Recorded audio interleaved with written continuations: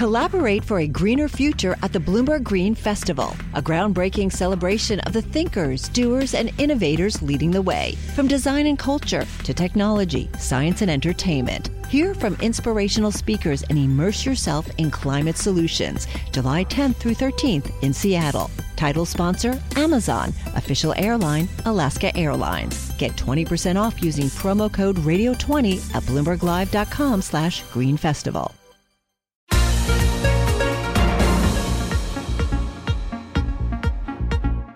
Welcome to the Bloomberg P&L podcast. I'm Pim Fox, along with my co-host, Lisa Abramowitz. Each day, we bring you the most important, noteworthy, and useful interviews for you and your money, whether you're at the grocery store or the trading floor. Find the Bloomberg P&L podcast on Apple Podcasts, SoundCloud, and Bloomberg.com.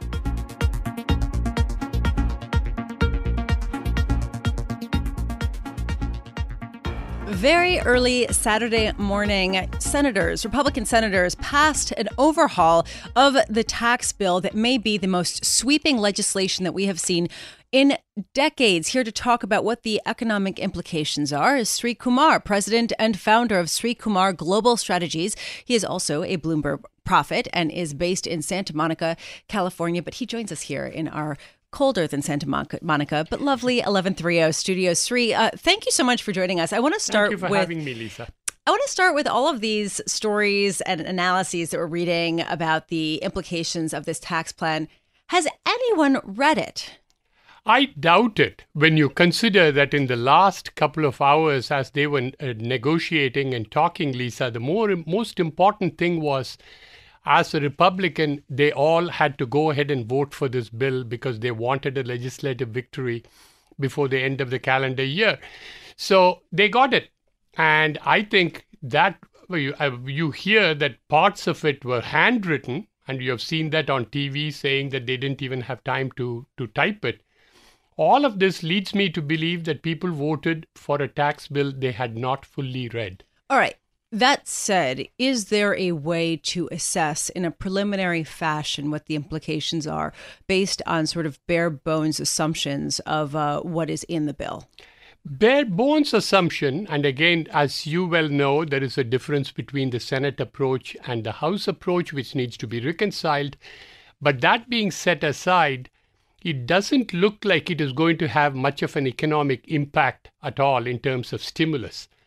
I'm not one who believes that just because you have a tax cut of some kind, it is automatically stimulative. It depends on what the tax cuts are, what it is oriented toward. For example, you need employment tax credit to give stimulus to hiring. On the other hand, you cannot do things which appear to be done to meet some few powerful interest groups, and that's not the way you're going to get the benefit out of this. Sri, let's talk about an interest group that we're fond of, investors. What investments do you believe will prosper as a result of the bill as you know it, and what investments would you stay away from? I think clearly overall, Pim, you're seeing that the risk-on investments are benefiting today, and you are taking more of a risk.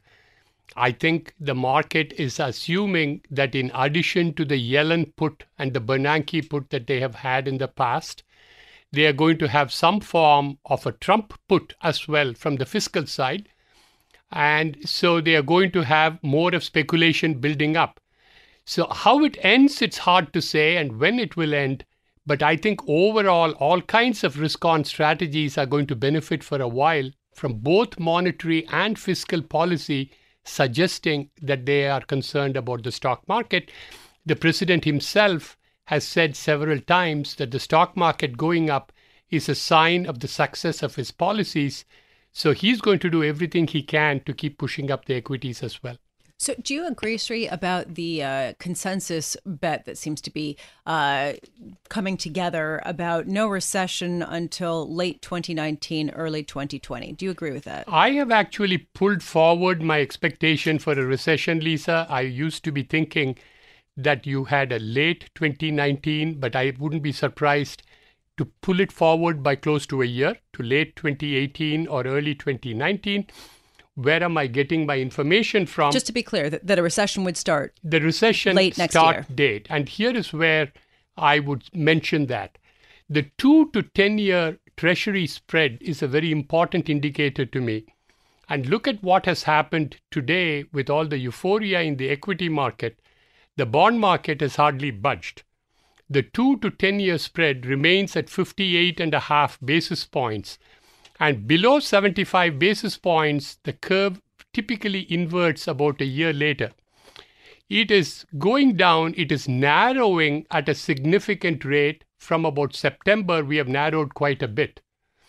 And if you go back to Christmas, you had 135 basis points spread between 2 and 10 in about 20th, 21st of December last year.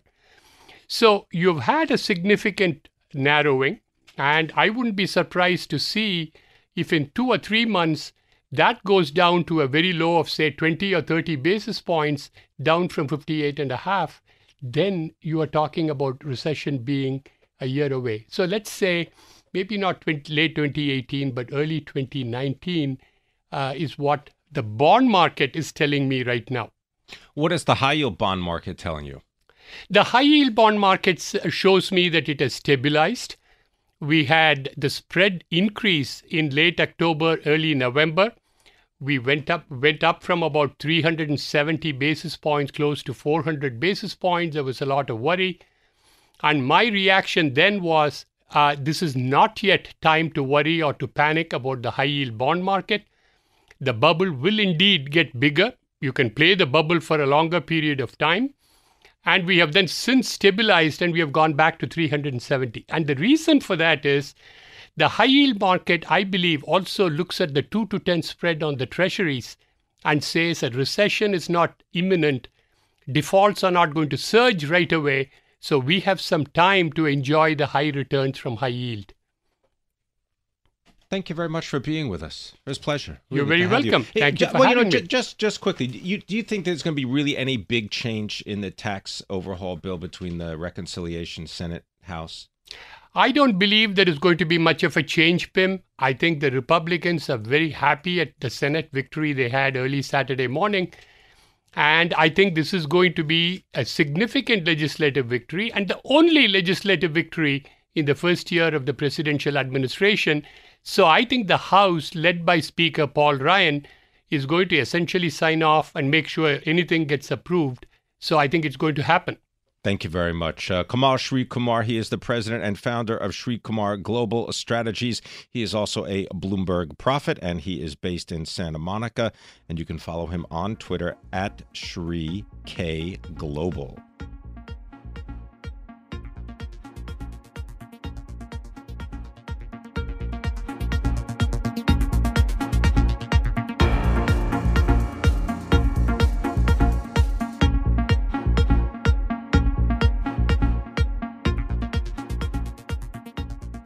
Well, the pharmacy chain, CVS Health, we know, has agreed to buy the health insurer Aetna, price tag about $69 billion in cash and stock. It will retain its current management. This will bring together one of the largest providers of pharmacy services with the number 3 U.S. health insurer.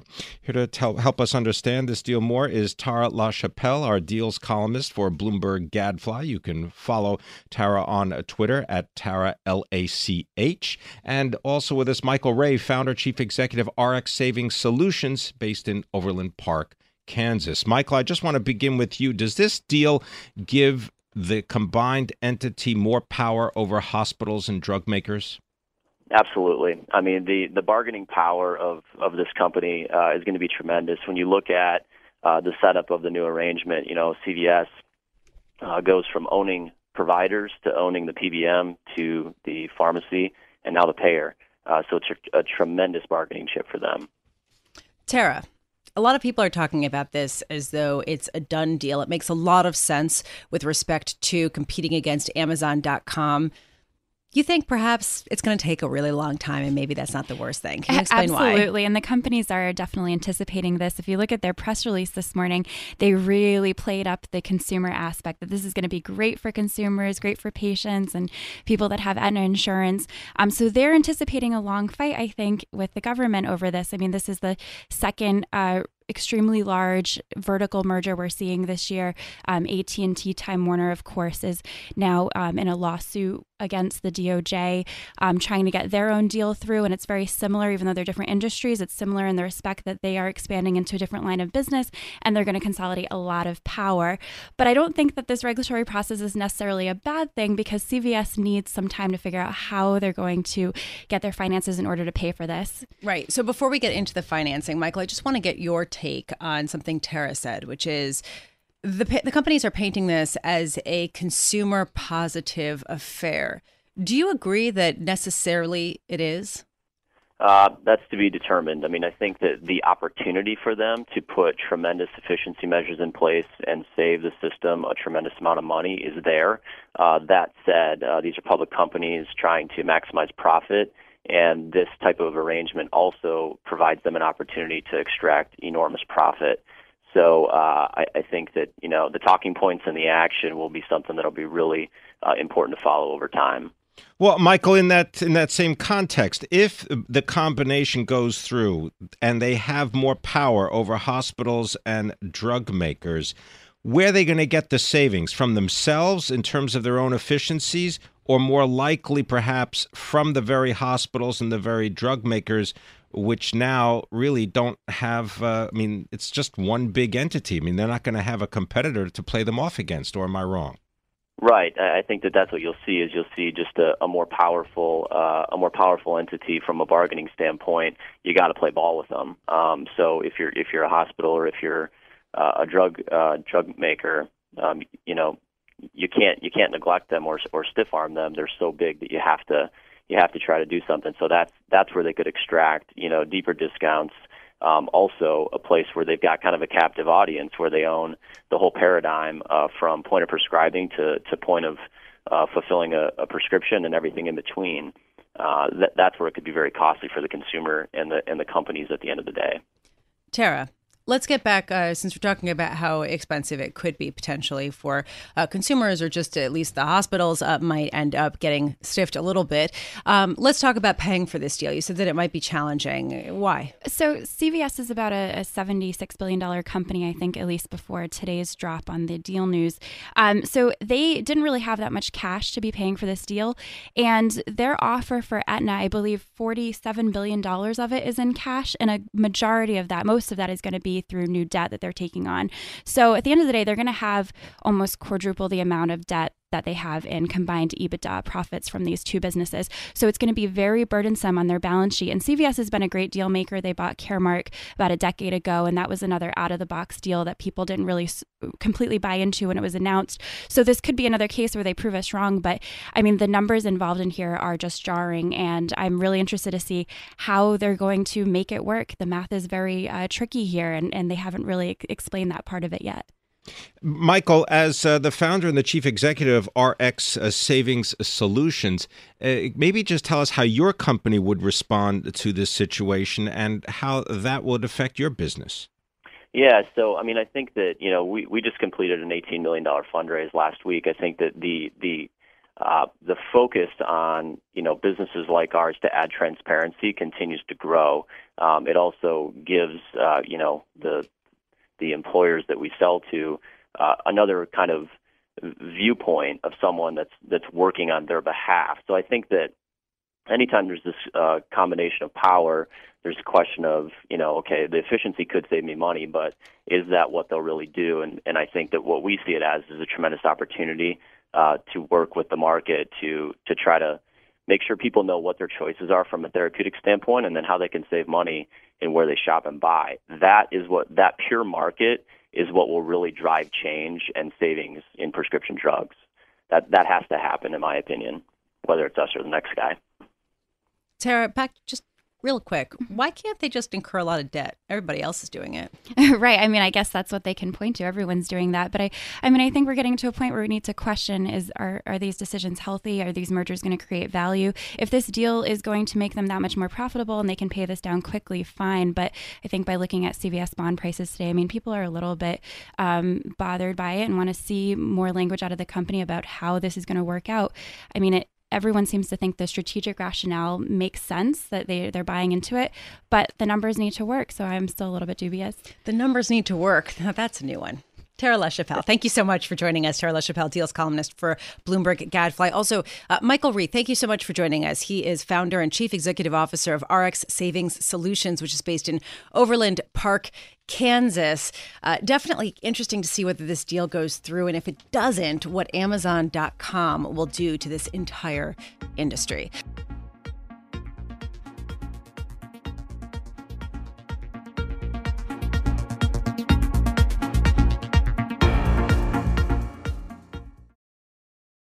Hi, I'm Ron Kraszewski, Chairman and CEO of Stifel. Financial advisors, if you're not growing your practice, you're losing market share. Stifel is a growing, entrepreneurial, advisor-centric firm built for successful advisors like you. Imagine having the resources of the largest wirehouses and the support of the boutique shops, but none of the bureaucracy to get in the way of you serving your clients. At Stifel, it's your business, your book, your clients. I always tell the advisors we're recruiting, I want you to come to Stifel and double or triple your business. Most of them laugh and shake their heads, but I'm serious. Don't take it from me. Take it from Stifel's #1 finish in J.D. Power's 2023 U.S. Financial Advisor Satisfaction Study. So, there's a reason why 148 financial advisors joined Stifel last year. Come join us and find out why Stifel is the firm where success meets success. Visit www.choosestifel.com. Stifel Nicholas and Company Incorporated, member SIPC and NYSE.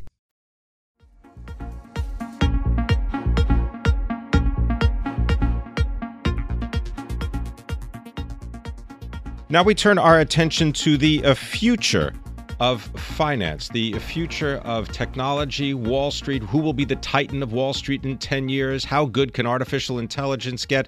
We've got a 2-week series on the future of investing by Bloomberg News reporters. Today's feature looks at how long until BlackRock and Vanguard reach $10 trillion in assets. Here to help us answer that question is Rachel Evans, our corporate finance reporter for Bloomberg.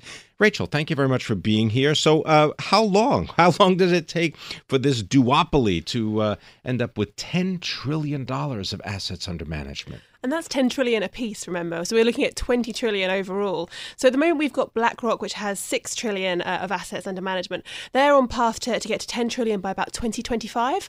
Vanguard, while smaller at the moment, could actually get there quicker. They're on 4.7 trillion at the moment. They could be there by 2023 if their current growth rates are maintained. Why the discrepancy, do you believe?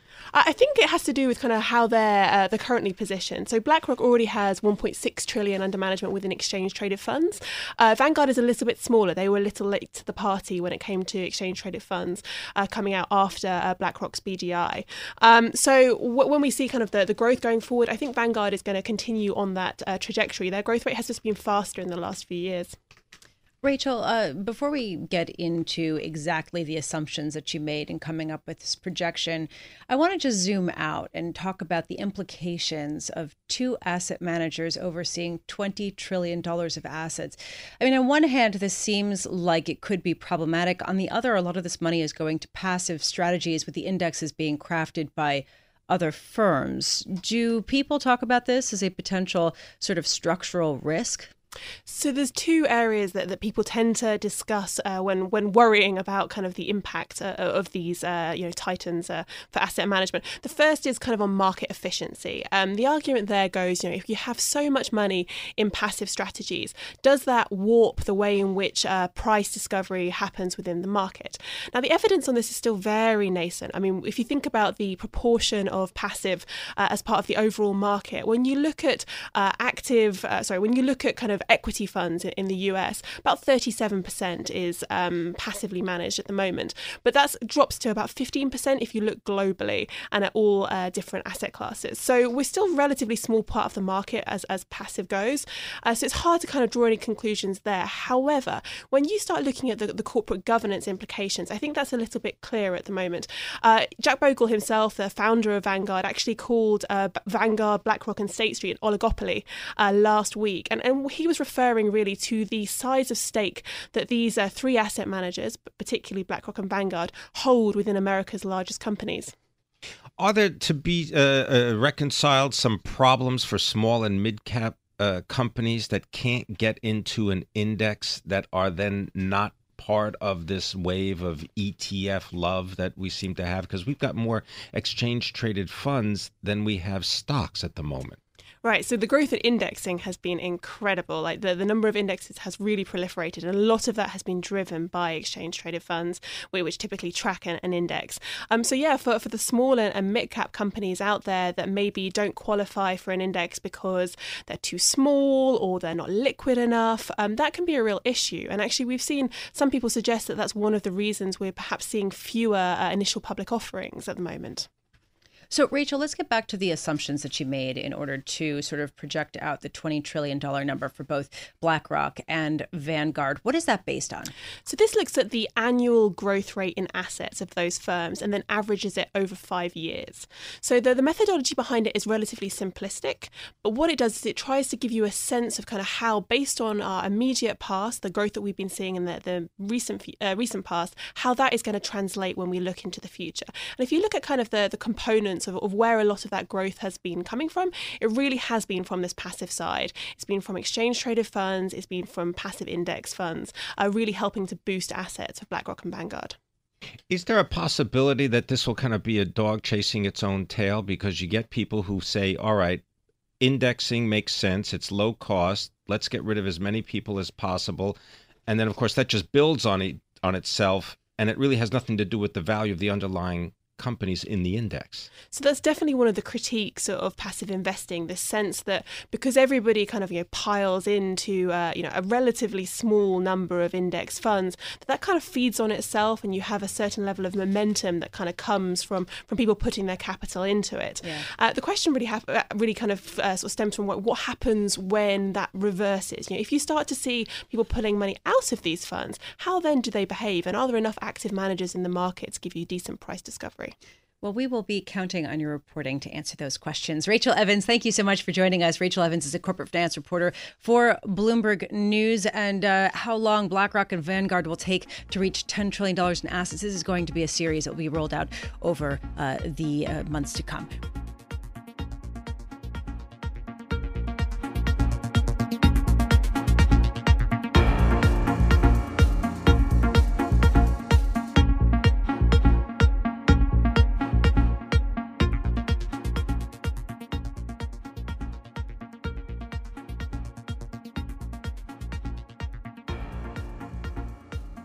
Let's talk taxes right now. Jeremy Swan joins us. He is managing principal for financial sponsors and financial services industry for Cohn Resnick in New York City. He just pulled his head out of the hundreds of pages of the tax plan that the Senate Republicans passed early on Saturday, including some of the handwritten notes. He's a little bit cross-eyed, but he is here nonetheless. Jeremy, what does this bill mean for your clients? We're talking about the private equity firms and others like them that you cater to. Sure. So if you look at the M&A markets, you look at the private equity markets, you look at the firms and how they're going to be impacted, there are really a handful of key areas within the tax policies, the tax bills that are out there. And you look at interest deductibility. That could certainly put a damper on the ability to leverage up the businesses they're acquiring. You can look at carried interest and extending the applicability of that loophole, so to speak, for 3 years. In terms of the broader markets, it's going to be a challenge for the private equity firms to continue as usual, given the challenges of the M&A market already. So I have a question, because that was my assumption, but then I looked at KKR shares, Blackstone shares, Apollo, they're all up. Absolutely. So when you look at the broader financial services businesses, so KKR, Apollo, Blackstone, they're really, more than just private equity. If you look at the pure play private equity firms, they make their money investing in businesses, and with valuations where they are today, the only way you can get the returns is be able to have access to the debt markets, be able to provide debt to these businesses to get to that purchase price. The pure plays are going to have a challenge. The broader firms, like you mentioned, there's more to it. And in terms of the benefits that they're going to get from the overall rate reduction, you look at what could happen with cash that's sitting overseas. There are a lot of different aspects to it. Well, Jeremy, when you get a call from a client or even a potential client, and they ask you, do I need to change the way I do business because of this overhaul? Do you just say, well, we don't know yet.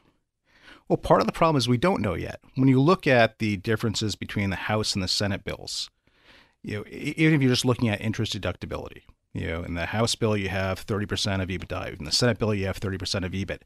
The depreciation and amortization can be a significant number. And when you still don't know what the overall impact is going to be, because now we have the president coming out over the weekend saying, well, 20% is not necessarily where I'm going to draw the line in the sand. Maybe 22%. What's that impact going to have in terms of the impact on the portfolio companies of these private equity firms? When you look at the after-tax return that the private equity firms would expect to see, these changes could have a significant negative impact on the pure play private equity firms at the end of the day. So when the clients are asking me, does this change the way we need to look at it? The answer is possibly. We need to wait. Hopefully it looks like we're going to have an answer before Christmas, but it may change the way they need to structure deals. It may have a significant impact in terms of how they finance a lot of these deals. Just to be clear, to sort of drill into the specifics of the tax plan, the provision at question here is really the one of how to determine how much companies can deduct from their taxes with respect to their interest payments on their debt. So in other words, private equity firms usually acquire companies by levering them up, doing leverage buyouts, and they put a lot of debt on these companies, and under current tax policies, those companies don't have to pay that many taxes because they can deduct the interest payments that they make on their debt from their taxes. Under the Senate proposal, they would only be allowed to deduct a much smaller proportion of that interest from their taxes. Is that correct? That's correct. Okay. Yeah, and part of it is obviously, when you look at the private equity market, you look at how they finance deals, debt can tend to be a significant portion of it. You look at the broader M&A markets. If you look at the middle market over the past year, we're at higher debt to EBITDA levels than going back to 2006. We're at almost 6 times on every deal. And when you look at, so that's obviously going to have an impact on the private equity deals. But when you look at the broader M&A market, debt is an instrument to finance a lot of these deals, private equity or not. And if you're looking at the changes to how that interest expense can be deducted from a tax perspective, that's going to impact the bottom line of a lot of businesses, not just the private equity-backed ones. Well, one of the other businesses that may be affected is the housing industry, because I believe that Senator Susan Collins of Maine is on board with the overhaul bill because of concessions that would continue to allow taxpayers to write off a $10,000 limit of property taxes.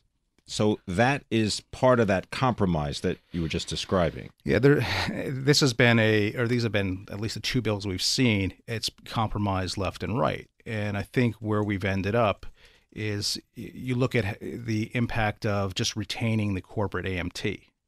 And tell people what that's about, how that works. So if you look at the tax bill, and you look at just the federal tax plan in itself, you calculate your tax rate, you look at the deductions, you come out to your call it the blended tax rate or the effective tax rate that you're going to get hit with, and then that you have to look at that in the parallel system, the AMT. So with a new AMT, they're saying 20%, but they're reducing the corporate tax rate to 20%, and some of the deductions or credits that you typically would be able to apply, let's look at the research and development tax credit. That's the one that everyone has picked up on. So you can't apply that against the AMT. So you have these businesses, and the research and development tax credit is there to spur innovation in these businesses. Whether you are, a clothing designer, whether you're a manufacturer, you're incentivized to be innovative through the R&D tax credit. Now, with the AMT at the same tax rate as the corporate tax rate, the R&D tax credit is virtually useless the way the tax bill is currently structured. Jeremy, real quick, when you tell your clients the news that they may have a really hard time under this or a much harder time, do they immediately ask you for the names of lobbyists they can call to go and make it all go away? Unfortunately not. Okay.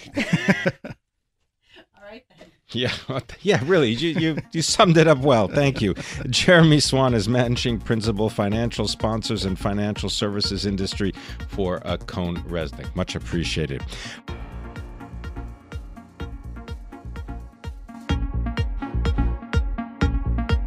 Thank Thanks for listening to the Bloomberg P&L podcast. You can subscribe and listen to interviews at Apple Podcasts, SoundCloud, or whatever podcast platform you prefer. I'm Pim Fox. I'm on Twitter at Pim Fox. I'm on Twitter at Lisa Abramowitz1. Before the podcast, you can always catch us worldwide on Bloomberg Radio.